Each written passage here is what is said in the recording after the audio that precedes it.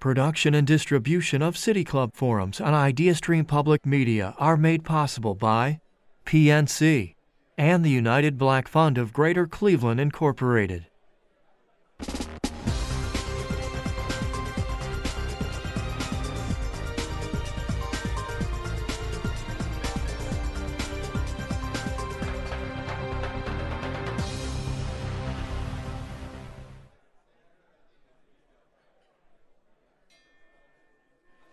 Good afternoon and welcome to the City Club of Cleveland, where we're devoted to conversations of consequence that help democracy thrive. Today's Thursday, June 29th. I'm Dan Moulthrop. I'm the Chief Executive here, and it's my privilege to introduce our speaker today and to ask him a few questions as well. It's Brian Moynihan. He's the CEO of Bank of America.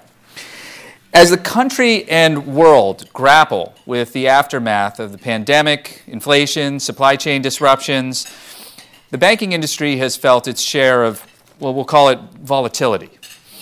In March, 3 small to mid-size U.S. banks failed, leading to a chain of events that we now refer to as the 2023 banking crisis. And on top of this, add to this the widespread calls for increased equity, access to economic opportunity, and the increasing reliance on emerging technologies, it's evident that the world of banking and finance is changing quite a bit. Brian Moynihan became CEO of Bank of America in January of 2010, which feels like a century ago, honestly. It's a decade. But no, it feels like, anyway.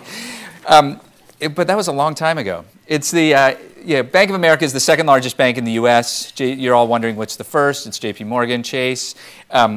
He leads a team of approximately 215,000 employees dedicated to making financial lives better for people, for companies of all sizes, for institutional investors across the U.S. and around the world. We're very grateful to have him here today to get his perspective on the economy, the industry, and global trends shaping both. If you're part of our live stream audience during the second half of the program, you can get a question in by texting it to 330-541-5794. You can also tweet your question at the City Club, and we will work it into the program. Members and friends of the City Club of Cleveland, please join me in welcoming Brian Moynihan.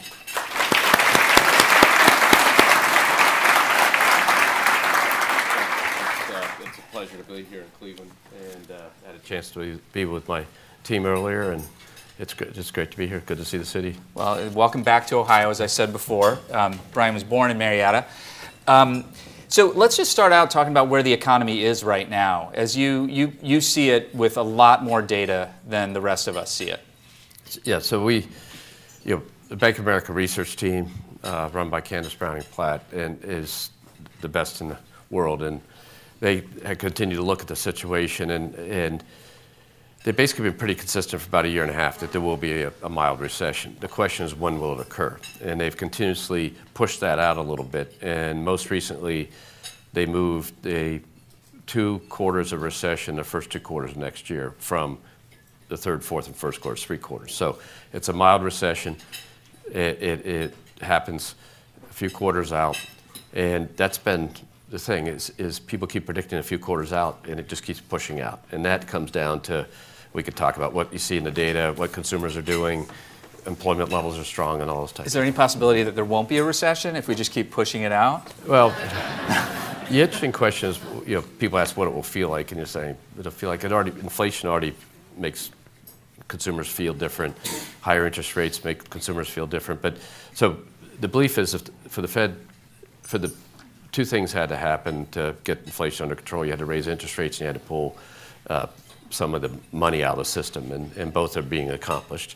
And they're having the impact that people want. So housing slows down, car purchases slow down, everything is very rate sensitive, moves quickly, and then it takes a little time to get through it. But the interesting thing is consumers are still spending.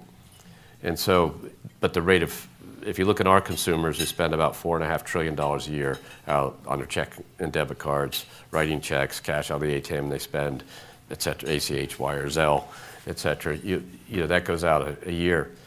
And if you looked at it from 21 to 22, it grew about 9.5%. And if you look at it year to date, it's 5-ish%. And if you look at it in the month of June so far, it's 4-ish%. And that is more consistent with where it was in 17, 18, 19, where you had higher interest rates and they're slowing down the economy and taking monetary accommodation out, but you had low growth and low inflation. And so that consumer change in activity is a indicator that the effect of the rates, the effect of all the different factors is slowing down the economy, and that's very important because that's the hard thing. The American consumer likes to spend money, travels, does a lot of good things, and when they're employed at the level of 3.7% unemployment, it's hard to slow them down, but they've slowed them down enough that I think that means inflation should get under control. So they've slowed them down. I mean, there was a lot of excess liquidity for consumers during, post-pandemic. Yeah, and so if you listen to experts, the 30% drop in the economy in COVID for a quarter, and then the next quarter was down, I think, double digits, and then basically you came back that you almost recovered. Mm-hmm. So it was very needed to put a lot of stuff to work fast because you never knew what the next quarter was going to look like. So if it's hard to remember all the things, PPP, all the stuff came into the economy. It's emotionally triggering, actually, when you talk about it. And all that stuff happened. And then you got all the way through 20, and it became clear economies were starting to open up, and we were grinding back up. Still high unemployment and things that were very serious, and a uncertain pathway of what would happen next. People, you look back now, you say, well, we knew that. We knew none of that. Masks weren't a thing for the first 3 or 4 weeks. Everybody thought it was moved by hands, remember? So we didn't know that what we think we know now, we didn't know. And so what happened is they kept throwing things at it on the worry what's going to happen next. And then in early 21, you had 2 big stimulus. And if you look backwards, all that stimulus far exceeds the depth, the hole. So if you think of the economic hole as being a pothole, we didn't just fill the pothole. We went way above it. So in retrospect, it looks like an overcorrection, but it was needed because you didn't know. You didn't know, and that then drove inflation. So it's hard to criticize because nobody knew, but that drove inflation. Then the Fed's on the other side and saying, whoa. And so even our consumers' accounts, when you look today for customers that were customers in the beginning of 20 that had $2,000 to $5,000 an account, they averaged about $3,500 at that time. Mm-hmm. They still have about $13,000 in that same account this late. And so everybody thought they spent it down. It moved down a little bit last year and moved back up around tax return. And so that's an indicator that what's happening is it'll take a little longer to get through the system. And so they're slowing down their spending now. Student loan repayment starts. There's a lot of things that will be drags, the core interest rate environment and all that does. And then secondly, the Fed is taking money out of the banking system by raising rates to the point where direct ownership or treasuries, other things move money out of the system. So that's why deposits are coming back down. It's meant to happen. When you tell the story that way, it actually sounds to me like a pretty resilient economy managed by fairly capable people. I think it's extremely resilient economy because of what America is. It's entrepreneurship, capitalism, profit making, and all that then just creates a lot of activity. It's sizable, and so think about it. We're at 3.7% unemployment or whatever we're at. I mean, that's like all-time low levels in our country. Very rarely has been below this level, and so that's pretty. It's not only resilient, but it's because this country attracts capital and activity like no other place does. The crisis earlier this year, though, how did that look from your point of view, from your vantage point as CEO of this enormous financial institution? Well, it was when the rate structure went up so fast and certain business models couldn't withstand that. And that's not unusual because those of you who are as old as I am, you can go back and remember the thrift crisis, and you can remember the dot-com crisis, and you can remember the fallen angels crisis, we call it, when the large companies failed in the United States in the 2000 area and stuff. And you think about all that. There's always things that happen in periods of fast adjustment. And the rate rise was the fastest that people know. And it went to levels that were very different than people had experienced because from 2008 really to 2017 or 18, the rate structure was 0, and then it moved up to about 2.5. And then people forget the Fed was actually cutting rates at the end of 19 because they thought they'd overshot and were bouncing back. So an idea of a 5% Fed funds rate, the idea of, so all that caught people who had business models were consistent, but they're very different business models than the average bank. And I think that's what people sort of saw on the outside. So at the time, you weren't sure how far this would go. But once you got by the first few weeks of it, frankly, and a group of us stepped in and tried to help one of the companies, and things took place, and the sales took place on a more orderly basis, people settled back and took a look at it. Things calmed down, and it's basically been relatively calm since then. We still have the question of what's the economy going to look like, and is there going to be a deep recession, a shallow recession? All that's always ahead of us. But apparently, overall, 3 quarters ahead, and it'll last exactly. 2 quarters. Yeah, don't worry. By tomorrow, they'll come up and tell me to push it out another quarter. It's been and by the way, we just got the stress test results for our industry yesterday. If you look at the congratulations credit losses, on those. I was going to say. But if you look at it, what that says for the 8 big banks, they have $900+ billion of capital. The losses, I think, are $130 billion. If you look at across the 30 banks, they say, oh, there's not whatever 100 billion losses, but that's against multiples of that of capital. So it's a pretty impressive thing, because that scenario is basic unemployment going from where it is today up to 10+% overnight. Commercial real estate dropping immediately. Home prices down 20, 30% or something like that. These factors, bond prices dropping by 300 basis points, and stuff that are just wild. And yet the ability of the industry to withstand that is demonstrated by this testing. But the real ability to withstand it was demonstrated by the fact of where we are when you had the massive movement, huge monetary buildup, huge monetary takeout, interest rates rising fast, deposits moving out of the system fast on purpose. Its intended outcome, what the Fed's trying to do, is to shrink the size of the bank industry so it cannot lend as much, therefore not quite inflationary activity. All that took place, and you survived. Then you have this theoretical test, and it also shows, and you're sort of saying, that's a pretty good outcome. Yeah. Well, also, the theoretical tests, these models, they're nothing compared to what we've all been through. They're meant to emulate it, imitate it, and simulate it. But the reality is everything's different than the models. But the models show you sort of the parameters of outcomes. Yeah. I want to circle back to the crisis earlier this year. You mentioned the best research team on the planet, I think, earlier, that's predicting this 2-quarter recession next year. Did they predict failures of some of these other smaller banks? I don't think anybody. Nobody really. When things change, you're always saying it's like looking for the pea under the mattress. You're always trying to figure out what this change will cause through a system, because that's so. Jeff Green, our chief risk officer, and all these guys are always saying, okay, that happens. Where's the collateral damage, so to speak? And I didn't see a lot of people had that, and that's because I think just the rate of change was different, and because of the uniqueness of the business models, and that's why it hasn't gone elsewhere, and we'll see it play out. But right now, banks. One of the things is people forget that if you go back and from the 80s till now, there's been 2,000 bank failures or something like that. They're businesses, and sometimes it works, and sometimes it doesn't work so much. And so, and that's what. And large ones have failed. In Continental Illinois in 1984, Bank of New England in 1991, a different republic in Texas in the same time frame, Southeast Bank Corp. You go through. WAMU, IndyMac, there's been large, big top 10 banks. You do this like you're naming the players from the 1948 Indians or something. Remember this and this? I couldn't do that. Unfortunately, I was a Reds fan growing up. So that is unfortunate.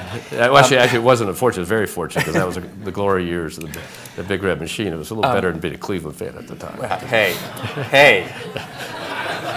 Okay, well, for the benefit of our radio audience on Friday, which tomorrow, I'll just mention that we're talking with Reds fan Brian Moynihan.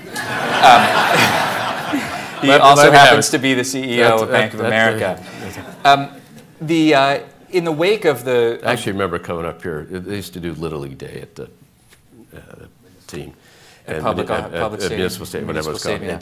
I remember coming up and driving 3 hours, 4 hours up here, and to watch a doubleheader and drive back, and it was always like April, May. It was always cold as heck, but it was it was always a lot of fun, and that the lake out there and baseball. 8 hours of baseball was a good day. So the same field where Larry Doby and Satchel Paige played. It's a big deal. Actually, I remember watching Blue Moon Odom pitch. I think he hit 2 home runs, but that could be a false memory. Somebody could know. I think it sounds like fact. As a pitcher, I think he did it. I think he hit 2 home runs. I want to ask you about housing, and the banking industry's role in supporting the housing market, both around housing production, which is a challenge right now, housing affordability on the mortgage lending side, and in particular in a market like Cleveland, where I just want to point out a couple things. Bank of America has opened two branches in Greater Cleveland that are in low to moderate income neighborhoods, which is really meaningful.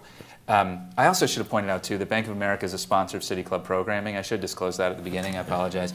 But what do you think the bank can do to provide more access to that kind of home ownership opportunity for the low to moderate income families that are looking for the $50,000 house or the $100,000 house, not the jumbo loan? Well, so a couple things. One of the things is we come to a market like Cleveland and have 12 financial centers and go to 15. What that's really representative is actually, we have 8 lines of business in our company. It's actually bringing everything, all the businesses to Cleveland. Because before we had commercial banking, and we had Merrill Lynch, and we had some private banking, and that was like a lot of cities. But by complete historical accident, i.e. we didn't buy a company somewhere along the road with all these thousands of banks that got consolidated for us. We didn't buy a company that had branches in the Buckeye State. I mean, just by pure accident. There wasn't any rhyme or reason. So you get done with all that, and then it's time to fill it out. So we start doing that. But when we do that, and this is what we want to see there is exactly what we have in places like Washington, D.C., where we've been there and have high market share, or Charlotte, or L.A., or Boston, or whatever. And so you build out with a balance towards all the customers you're going to serve. And that means that in the 4,000 branches we have, 30% are in LMI neighborhoods. So when you come to Cleveland, you're going to have the same percentage, just because that's how you serve the business. So, and I just was out at the branch today on Carnegie and 79th, I think it was. Yeah. And so, that's went into community, and that community's important to link the city together, as Cashman was explaining to me, and those are good things. So now, talk about housing. If you look across all the cities that I'm on the CEO groups in different cities, and you talk to the people, and you think, housing stock, availability, affordability, whatever the particular issue, it's a different issue, but it's a consistent issue. And that issue is typically development, a question on the one hand, and so in Charlotte we're 30,000 units short.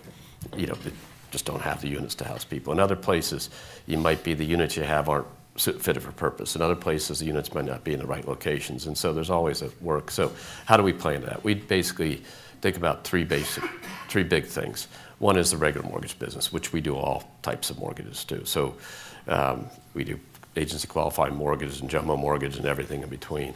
So you're doing that, and that's standard credit terms, 20% down payment, et cetera, what goes through the programs. Then you have in a specialized program, and what we've learned over the years on these specialized programs, especially for first-time home buyers, is that we need to work with agencies in the local communities to help identify the borrowers, but also help counsel the buyers, because buying a home is a big step. And the worst thing about buying a home is to not have it work out well. And that's where we work. So that's a $15 billion commitment that we use up, and then we do it again, and we'll do several billion of that every year with a whole bunch of agencies across, and those programs will be available in this market, are available. I shouldn't say will be, are available. And then the third element is development. And we do about $5 billion of housing development work a year in programs, lending to low and moderate income developments, mixed-use developments, but all sort of in that vein. It's not the stuff done in the regular commercial real estate business. And that business goes on, and that has a role. And then what we perceived also is a lack of equity for developers are going to take a little more risk in the helping parts of cities go. And so we've put up an equity fund in a place like Charlotte with a group of us to kind of give sort of sweat equity to help developers move faster. And those are good programs that our team can help people figure out how to do here. But it takes all that type of stuff. So it takes the regular way stuff, because you just got to do it well, and it takes the specialized program stuff, and then it takes the development of unit stuff, and then it takes putting developers in business sometime that otherwise might not be able to get the equity to do it. Mm-hmm. I want to pull back for a second out of the sort of tactics of the business itself and to a bigger question. In 2022, in your annual report, there's a headline that says, we are capitalists. It was really shocking. We are capitalists at Bank of America, which seems self-evident to me, but apparently not self-evident to everybody. Why did you have to call that out in the annual report in that way? Because I get asked the question, and a lot, congressional testimony by both sides of the aisle. Are you a capitalist? Which I think is a funny question to be asked if you're running a bank. I have the honor of running a company. Our sole purpose in life is to help everybody participate in capitalism. Individuals, companies, hourly workers to the richest people in the world, small companies to big companies, capital markets participants. That's our business. Why are they asking the question? Because the debate is about how you do capitalism and stakeholder capitalism and all these things. And so, but the reality is capitalism is the only system that is going to solve the problems the world wants to solve. And that's the thing that everybody's trying to work on. So if you're going to have an energy transition, it is going to be the private sector that drives it. Governments don't have the money. You can't regulate it because it's just very hard because it's across every place in the world, so it's tricky.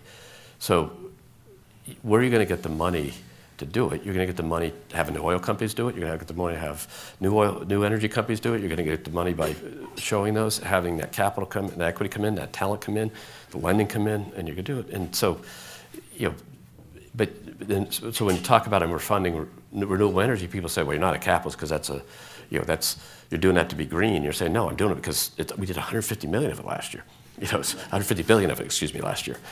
That's a big business, So if you look we disclose that the tax benefits from the renewable deals we do, are worth about $750 million a quarter for us. So that's pretty interesting. So if Congress is enacting tax benefits to do these deals, and you don't do the deals, you're leaving money on the table, right? And then you're the bad capitalist. And yet the purpose is to bad capitalist, no basis point. So the idea, that's the debate, and so and I think we as maybe I'm getting old, but we as people who've been around a while have to show the cohorts come behind us that major companies who are strong companies who can do great things can do it in a way that society benefits and the shareholder benefits. It's profits and purpose. Jim Collins, a great business writer, he built the last all the books he did, in 1996 talked about the genius of the and, profits and purpose.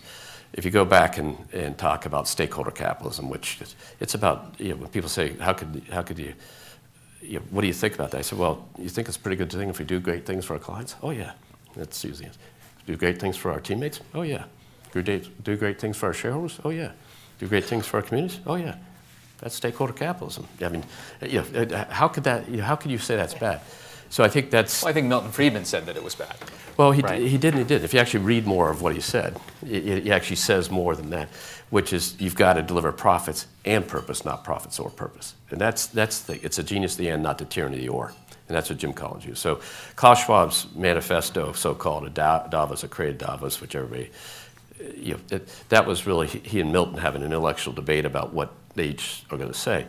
But come forward a bunch of years, major companies around the world are trying to run their business the way they're doing what is right, which is showing how capitalism will solve these problems by driving that. And it won't happen otherwise. Think about 190 countries signed onto the thing called the Sustainable Development Goals. So there aren't many countries in the world past 190 some. And so they all signed it. They told us what they want from the system. And the point is, if you look at that, it takes $6 trillion a year. Where's the money going to come from? Charity is wonderful. We do $500 million of charity in our company a year. There's great philanthropists in this city that have been around for years doing stuff. All the charitable giving in a year is about $1.2 trillion. Can't do it. And by the way, it does a lot of good things. The art museums don't count in this stuff, et cetera. You said, okay, what are the governments going to do? Our government's running a $1 trillion a year structural deficit, and we're the only government with any money, so think about it. So they don't have any extra money. So where's it going to come from? All these business people, by employing good people, hiring good people, investing money, driving it, but doing it in a way that delivers the profits they need to drive the company, plus pays attention to what else they do. That's and the purpose and doing the right thing for clients and communities and things. And so that's hard to argue about. And and that's what we're trying to. That's how we run our company, and that's what we call responsible growth. And we've been doing it a lot of years. And so we're one of 4 companies in the U.S. that have earned more than $15 billion for 8 years. And we already earned $8 billion in the first quarter this year, so my guess is we'll get 9. And so, and there's only 4 out of all the companies that are listed in the U.S., to give you a sense. You can do it. And those other companies do the same thing. And so it can be big and do it, but it's the idea of doing both, and the and, not or. And when you do that, that $6 trillion can be found. When you do that, you can have the energy transition by having the oil companies use their expertise to figure out how to do it, by having the steel companies figure out how to change the way they can get hydrogen in place of natural gas in place of coal, by thinking through the transformation. That's what's important. But you got to work with these companies, not doing it. And that's the debate is often you ought not to do business with extra. You don't pay attention to that. We sit there and say, how do we help companies make the transition that we got to make in that particular element, or how do we help, do great things for employees. We start at $46,000 a year in our company, full benefits, career mindset. We do that because it's an economic best interest for our shareholders to have a teammate who works for 50 years in our company. Right. We have 200,000 people. Each 1% of turnover, I got to hire 2,000 plus people every year. Person's not really effective. 6 months, 3 months, you pick a number. You start to say how many. So each 1%. So difference between 15% and 7%, which is what we went back to after the Great Resignation, 7%, that's 15,000 people we won't hire this year and have the same head count. Mm-hmm. But that's because the career mindset. Mm-hmm. Just coming back for a second to this bigger question about what capitalism, the purpose of capitalism, and the relationship that it has with democracy. Yeah. The questions you were getting, were from senators Yeah. and House members who were asking you, during committee hearings and so forth. And it sounds like, from your point of view, it's not a terribly productive question, and there are other questions perhaps they ought to be asking. What would you? And this is essentially a kind of a macro public-private partnership, right? To make capitalism work better for the benefit of all. What would you like to see our elected office holders focusing their attention on? Sure. So I think to make it concrete as opposed to theoretical, if you think about in the energy area, I work at a bunch of private companies that have consistently worked in a thing called the Sustainable Markets Initiative, and we worked at Prince Charles, now King Charles, who helped form this. And it's a bunch of people, all CEOs, saying, how do we think about this? All different industries. And so at some point, we were asked to put our positions in front of the G7. So I went to Cornwall and spoke to the G7 and on the energy, because it can make it concrete. I said, we don't need any money. That was my opening phrase. And I said, we don't need any money. And they looked at and I said, we need permitting, because you're not going to get this stuff built unless you figure out how to get permitted faster. It takes 7 years to get a windmill from start to finish. It actually takes a lot longer than that. So everything that's going on now out there is from 2015 or 16. Think of how little we talked about the energy transition 2015-16. Think of how much goes on today. And then go out 7 years and you're going to see numbers that you can't believe, right? So you got to permit. So you take an asset that's going to be deployed 7 years out and make it 5 years out or 3 years out, the economics change dramatically. You need to help with your purchase power create activity. So the example of that is UK Post Office agreed to buy a bunch of hydrogen-powered trucks.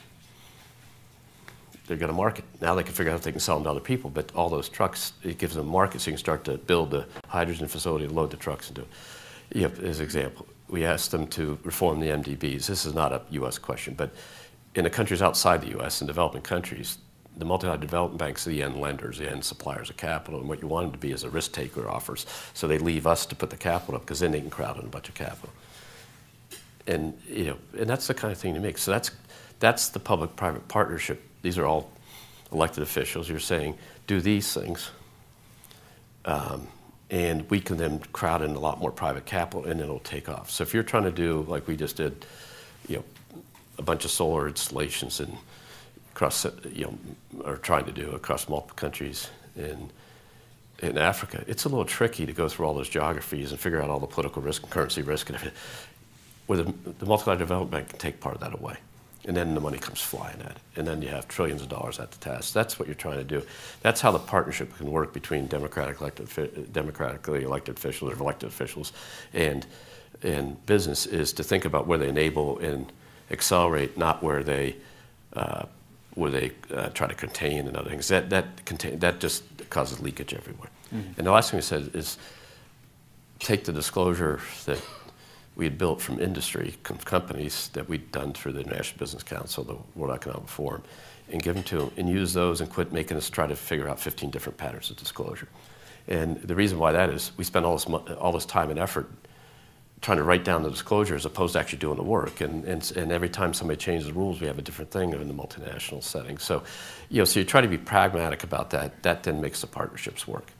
And so the IRA is a catalytic investment vehicle, but it's going to take all private money to make it work. There's research dollars in there, some other starts, but all the money is going to come from all the people in this room, and all the know-how to actually get it done is going to come from people in this room.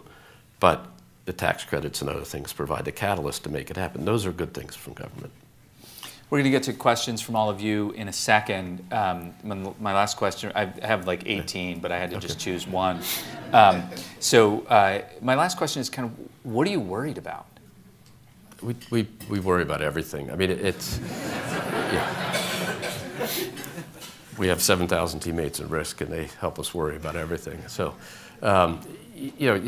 if you look forward to the idea of a mild recession in the U.S., some people say it's optimistic, some people say it's pessimistic, because now the idea of no recession has actually gotten more credence. But there was a time when you'd say a mild recession, they thought you were being optimistic. But the idea of a mild recession in the U.S. has some dependencies, and those dependencies are that the Fed doesn't overshoot too far. Those dependencies are that the situation, the ground war in Europe, the Russian invasion of Ukraine doesn't get worse, doesn't escalate into other countries. China ends up not. China, Taiwan, and all that stuff doesn't go crazy. It doesn't have something go. Between the U.S. and China, the relationship break down. You have some sanctions or something like that. Those are things that depend on. But if you keep Europe relatively stable, keep the U.S. relatively stable, the world consumer is relatively stable, and a lot of the two biggest economies are stable, and those two big economies, are a big part of the stability. And then, if India's in pretty good shape, which it is, and China hangs in there, then a lot of the economic risk goes out. But all those have these geopolitical risks around them, which you can't control. You just have to be ready to react to. All right. Brian Moynihan is CEO of Bank of America. We're about to begin the audience Q&A. I'm Dan Moulthrop again, Chief Executive here at the City Club. We welcome questions from everyone, City Club members, guests, students, and those of you joining us via our live stream at cityclub.org. If you're listening on the radio, it's Friday, and this was actually pre-recorded on Thursday, so there's no questions from you. But if you would like to get in a question right now, tweet it at the City Club or text it to 330-541-5794, and we will work it into the program. May we have our first question, please? Yes, I'm sorry. I thought we were going to the other side. The first question is a text question. The millennial generation's wealth is significantly behind Generation X and Boomers. They came of age during 9/11 and the Great Recession and set back again during the pandemic. Some call them the unluckiest generation. Others see it as outcomes of policy set by older generations to hoard wealth. What are you seeing in terms of wealth gain opportunities for what is currently the largest generation in the country? And what will happen to the country's economic situation in 10 to 20 years if millennials don't catch up? So I think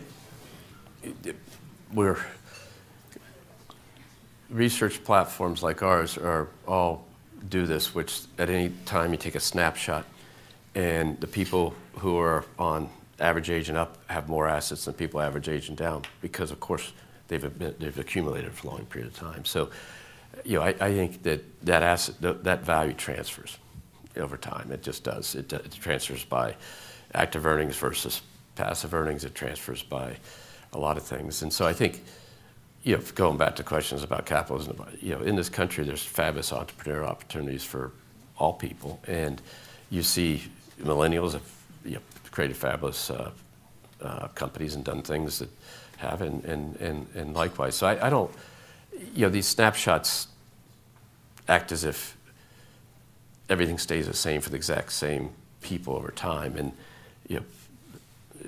if I have kids that are in, they argue about who's in the millennial and who's not. But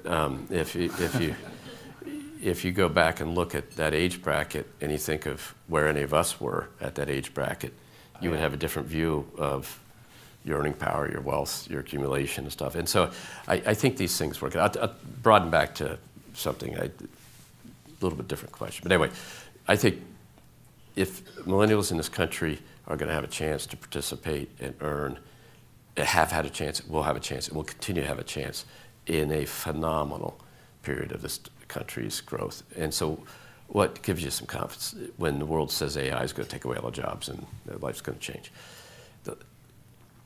A time before when we all sat in as a country and had a lot of stuff going on that wasn't good was the late 60s.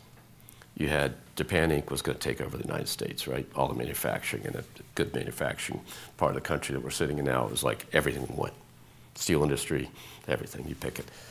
You had the political unrest. You had Martin Luther King got assassinated, and you were telling me, Dan, that historically Bobby Kennedy spoke here shortly after that.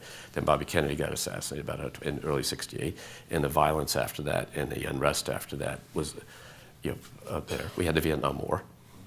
We had Kent State in 1972, right? And where the governor of a state ordered the National Guard to shoot the kids protesting. We had an impeachment, Nixon. We had the war. We had the personal computer coming on. And if you go back and look, Peter Drucker, the famous business writer, wrote a thing, said, once the computer comes, we don't need any middle management. There's no reason to have them because all they do is transfer information. Okay, how many people do you think worked in the United States in 1969? 80 million. How many people work in the United States today? About 160 million. Population of the United States back then, 220 million. Population now, 330 million. 80 million people more went to work from 1969 to now, with only the population growing 100 million. Women came in the workforce. That 100 million growth had a lot of immigration in it. That immigration means you aren't waiting 18 years to get an 18-year-old, right? So you get an inbuilt 18-year-old or 21-year-old. So that's the thing. Everybody says, well, we'll do this in kindergarten, we'll have it. You say, okay, you got to wait 21 years, okay, or 18 years. So it takes 18 years to get to 18-year-old. That is science. That one I'll think people know. So all that took place. And by the way, what happened from the personal computer to now was just tremendous jobs were created.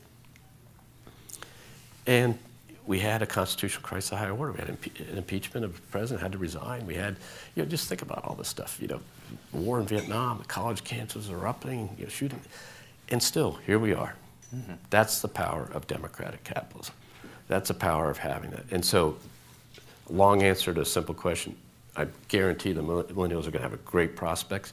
But it's because just the system will do it. And it'll shift and ebb and flow, and some people will have more and some people will have less. But if you concentrate on one thing, is making sure that people at the baseline have the highest standard of living in the world, and then everybody else can do everything they can do, no matter who they are, and no matter what they look like, no matter what college they went to, no matter what community college they went to, or whether they went to college.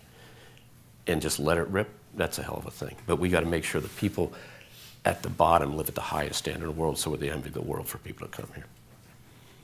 Excellent. Sanjeev. Thank you for coming to the City Club. My question is, what impact do you think cryptocurrency will have on the banking industry? Will it be an opportunity, a threat, or irrelevant?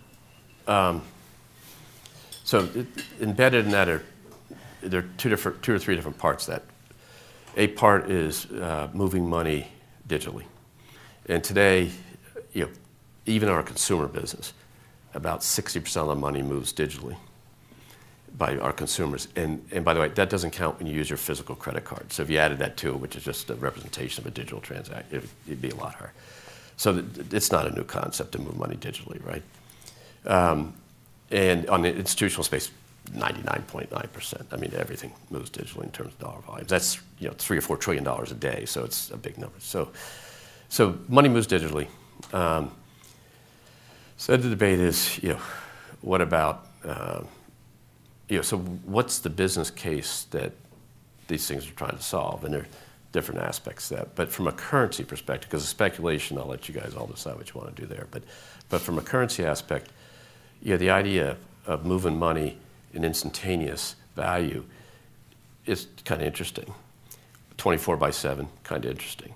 And so where we as industry, things like Zelle and things like that, are basically moving money, and you don't really care whether you have a coin or a bank account. You as a customer want to have access to money.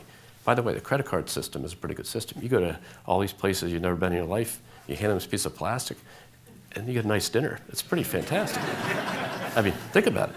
And you don't have to worry about anything. You get your dinner, you pay.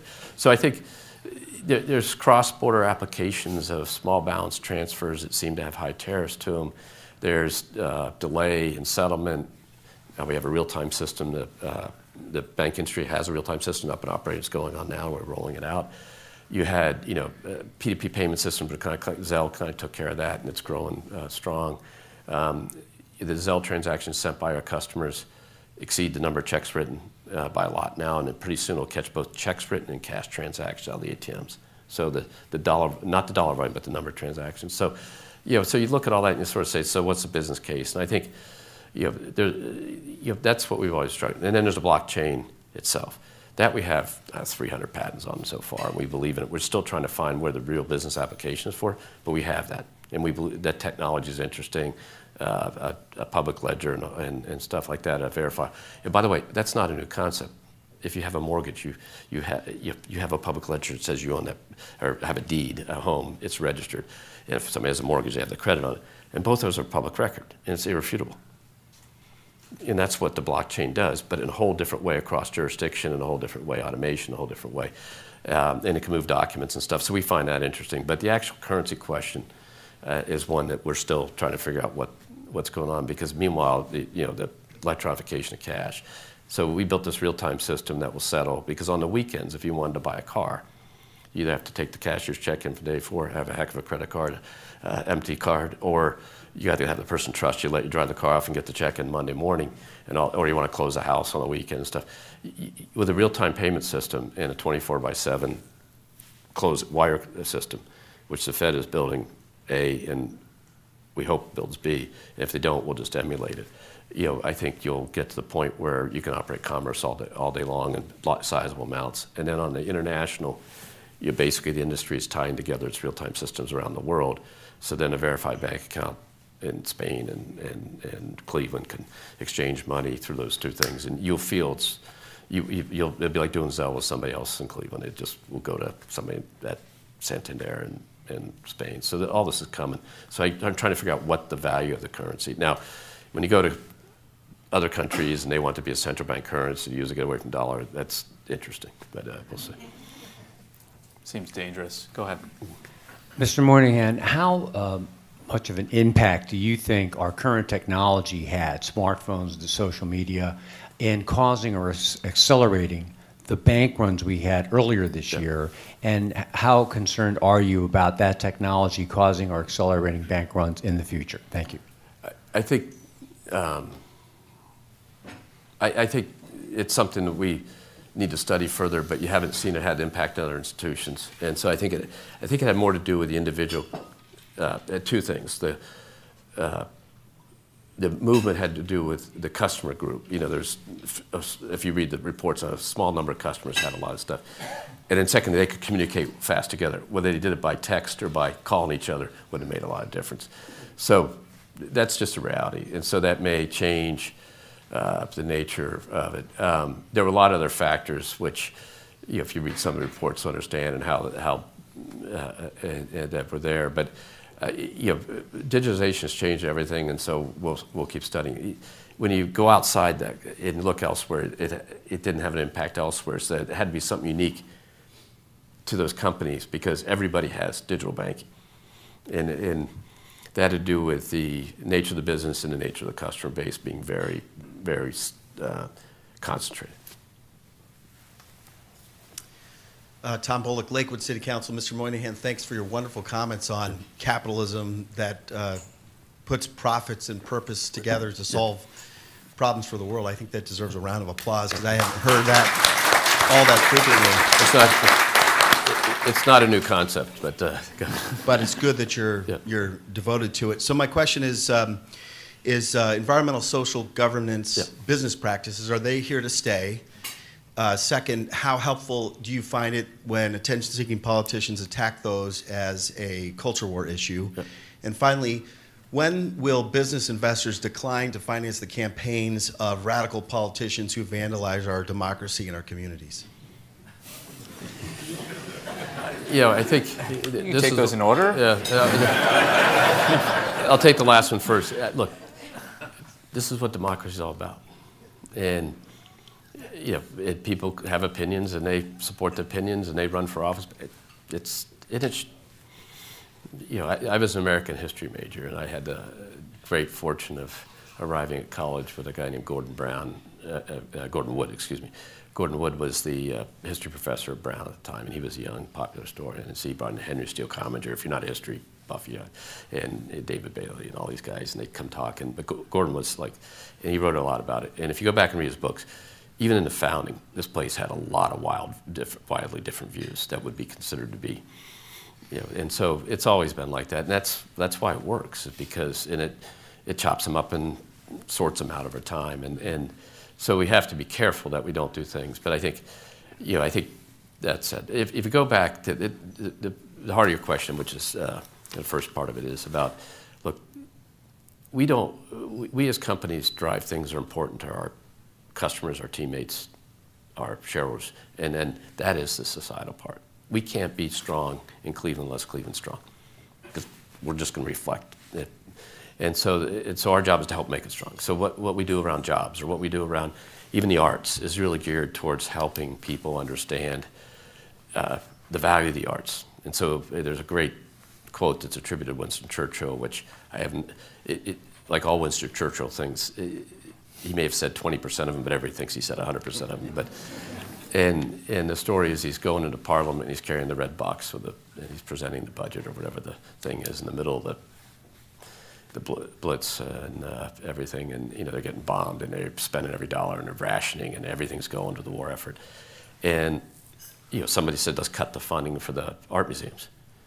And he basically said, what are we fighting for if we're going to cut that?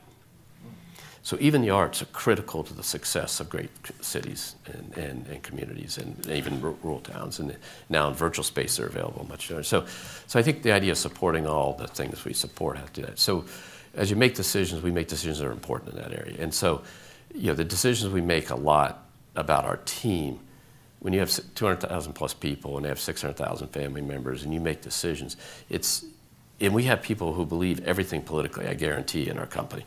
Think about, we're all over the world, all over the United States, all over age groups, all over everything. And, you have to do what's going to help those teammates be successful in our company. And so, if you make your decisions on risk, what's good for the company, what's good for the shareholder, I don't think they're making it for another purpose. And that's the point we're trying to make here, which is, this is capitalism sort of done the right way, done aligned with this. And then people won't try to substitute a different system in. And that's the debate that goes on that makes me worry, is that somebody thinks there's some other system that are definitively proved not to work that would do better. So you go in an average college campus and ask, in the economics class, what's their views of capitalism? It'll be interesting for you. And so we have to give people why a big company like ours, or a bunch of big companies, or a bunch of any companies, can do the things the right way that actually show you the value of capitalism. Because you wouldn't have the great things you have in any place in America without that capitalist system, without that capitalist system thinking about how it impacts society. And when it gets too far that, it gets pushed back in the box. Over pollutes, does this, employee safety, they get regulated back. But what you want is to fix it before that, because when it comes to regulation, typically it goes past the point of pain. So I don't know if that makes sense to you. Thank you. Every 4 years, experts talk about the effect of the presidential election on the economy. Yeah. This one may be more volatile than other elections, and I wondered if you could talk about what you foresee as the effect, and also from your perspective of the correlation that, sometimes Americans make a correlation that one party is better than another, but where that perspective comes from. Usually when people are trying to cheer for one party, another party is where the perspective comes from. So, because objective facts are, it keeps going sort of. The oldest part of our company, it was founded in 1784. So when the election cycle the last few years, came up and everybody was really worried about it, I used to say, look, I could ask a question like this. We've been around for some tough elections. That one in 1800 was really tough. and they made a nice show out of it, right? Yeah. And so, and those of you who actually know the story even more, the Blennerhassett conspiracy, which ended up, he was brought up for treason afterwards. So, the Vice President of the United States was brought up for treason. Not impeached, brought up for treason after he left office. That's kind of interesting, right? Yeah. And so, so I think the idea is a company like ours is to keep trying to do the right thing in all those dimensions I talked about, be consistent, and be mindful that the elected office comes and goes, but the people who have a 50-year career in the company are going to be here through 13, I think would be the math, election cycles. The people who have, and our company's going to be here for a lot more election cycles. So the idea is if you sit there and say, I'm going to do this because X gets elected, I'm going to do that because Y gets elected, you're going to swing the company away. So you have to be consistent. And so do you want people who see the value of free enterprise, capitalism, all that stuff? Yes. But that doesn't mean that's restricted to one person's ideas and stuff. So, so I think the idea is just as the business community is to make our points known, make our advocacy known. We have to be part of the process to make sure things don't go in a way that doesn't make sense for growth and prosperity and things. But on the other hand, be mindful that we also have to support the fact that we have to take care of what falls out of the capitalism. We have to be mindful of that. We have to help educate. We have to help deliver that. And that then I think any politicians for that. And I have, this is a wonderful company, it gives me wonderful opportunities, but wherever you go in the world, the general ask of the business community by the political side is to help them be successful. That's not a hard ask to fulfill, So, but you can't do it based on a political view. You got to base it on it's good for the society view, and this person may or might not be there. And that's, I don't know how many prime ministers of the UK in my 14 years I've seen, and so it's not like they're not going to change. Our UK business has 6,000 people, and I can't change it based on what's going on. Who's elected? The team that runs it has to run it on a consistent basis. So I try to. It's a little hard to understand when you get in, today you have a Supreme Court decision, what does it mean to this or that, or this person got elected, this person said that, and you're saying, okay, I can spend all my time chasing those things, or I can basically say, let's go run the company the right way. Go ahead. Thank you. Yeah. Perhaps one final question around capitalism.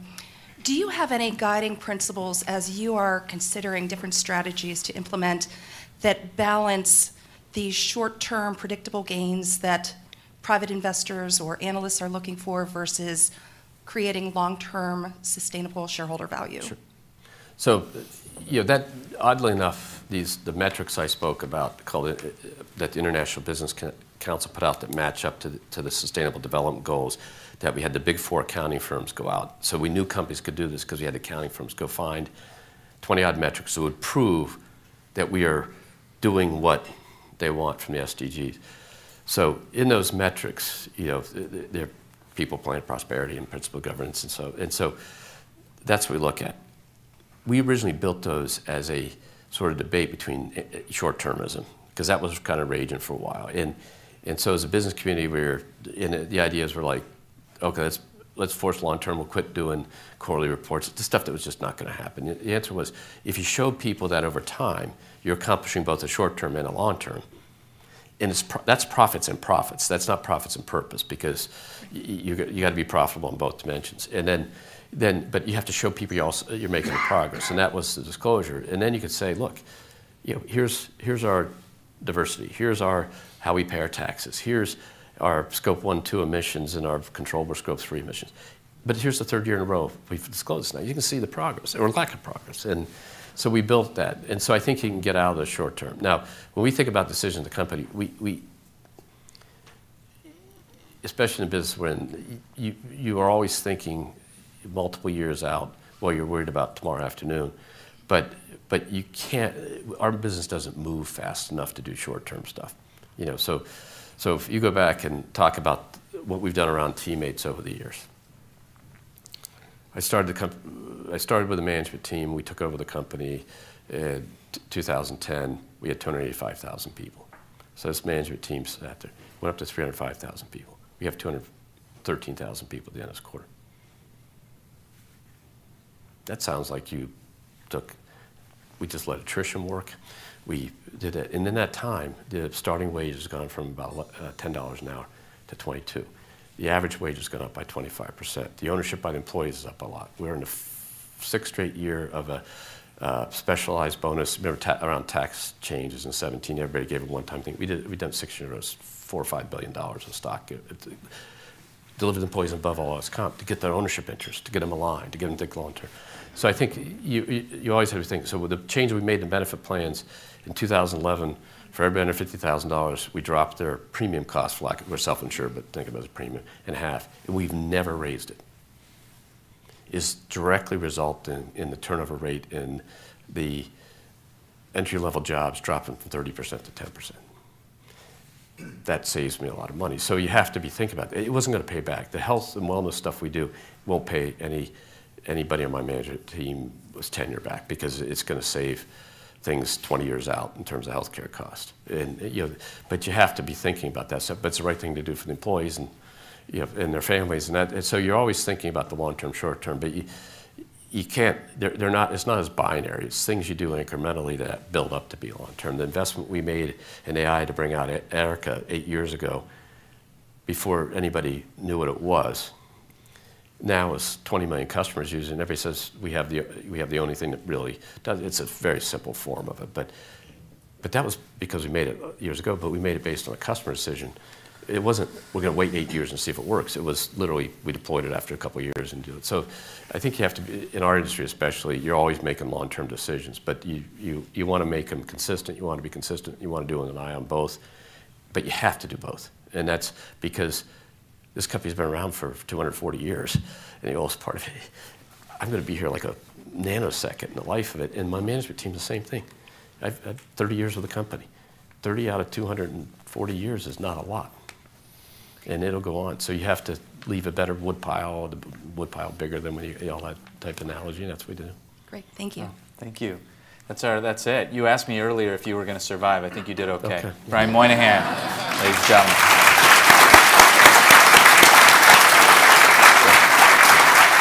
Thank you. And so I just urge one thing, go out and do something that drives capitalism and shows people how it works right, because that's what we need to keep doing, and then we'll all be fine. Really glad we got to talk about that. We'd like to thank Bank of America, their staff, and their for their partnership on today's forum. Thank you so much. Up next at the City Club tomorrow at Jacobs Pavilion, June 30th, for the 2023 State of the County with County Executive Chris Ronayne. It's a rescheduled event. It was supposed to be yesterday. We had to shift it due to air quality, and we are thinking good thoughts about our friends to the north, by which I mean Canada, not Michigan. After the holiday weekend, we'll return on Friday. You have bad thoughts for the friends of No, I don't think about a bunch Michigan of people are going to come down from Detroit and kick their butt. After the holiday weekend, we'll return on Friday, July 7th, to hear from Pastor Mike McBride of Live Free USA on community-led efforts to reduce gun violence in our neighborhoods. Evelyn Burnett with Third Space Action Lab will moderate that conversation. You can learn more about these forums and others at cityclub.org. Once again, thank you, members and friends of the City Club. Thank you, Brian Moynihan. Our forum is now adjourned. Thanks. Thank you so much, sir.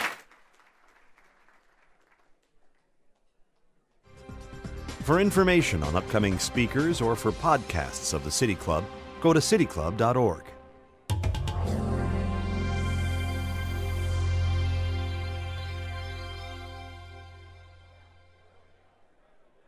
Production and distribution of City Club forums on IdeaStream Public Media are made possible by PNC and the United Black Fund of Greater Cleveland, Incorporated.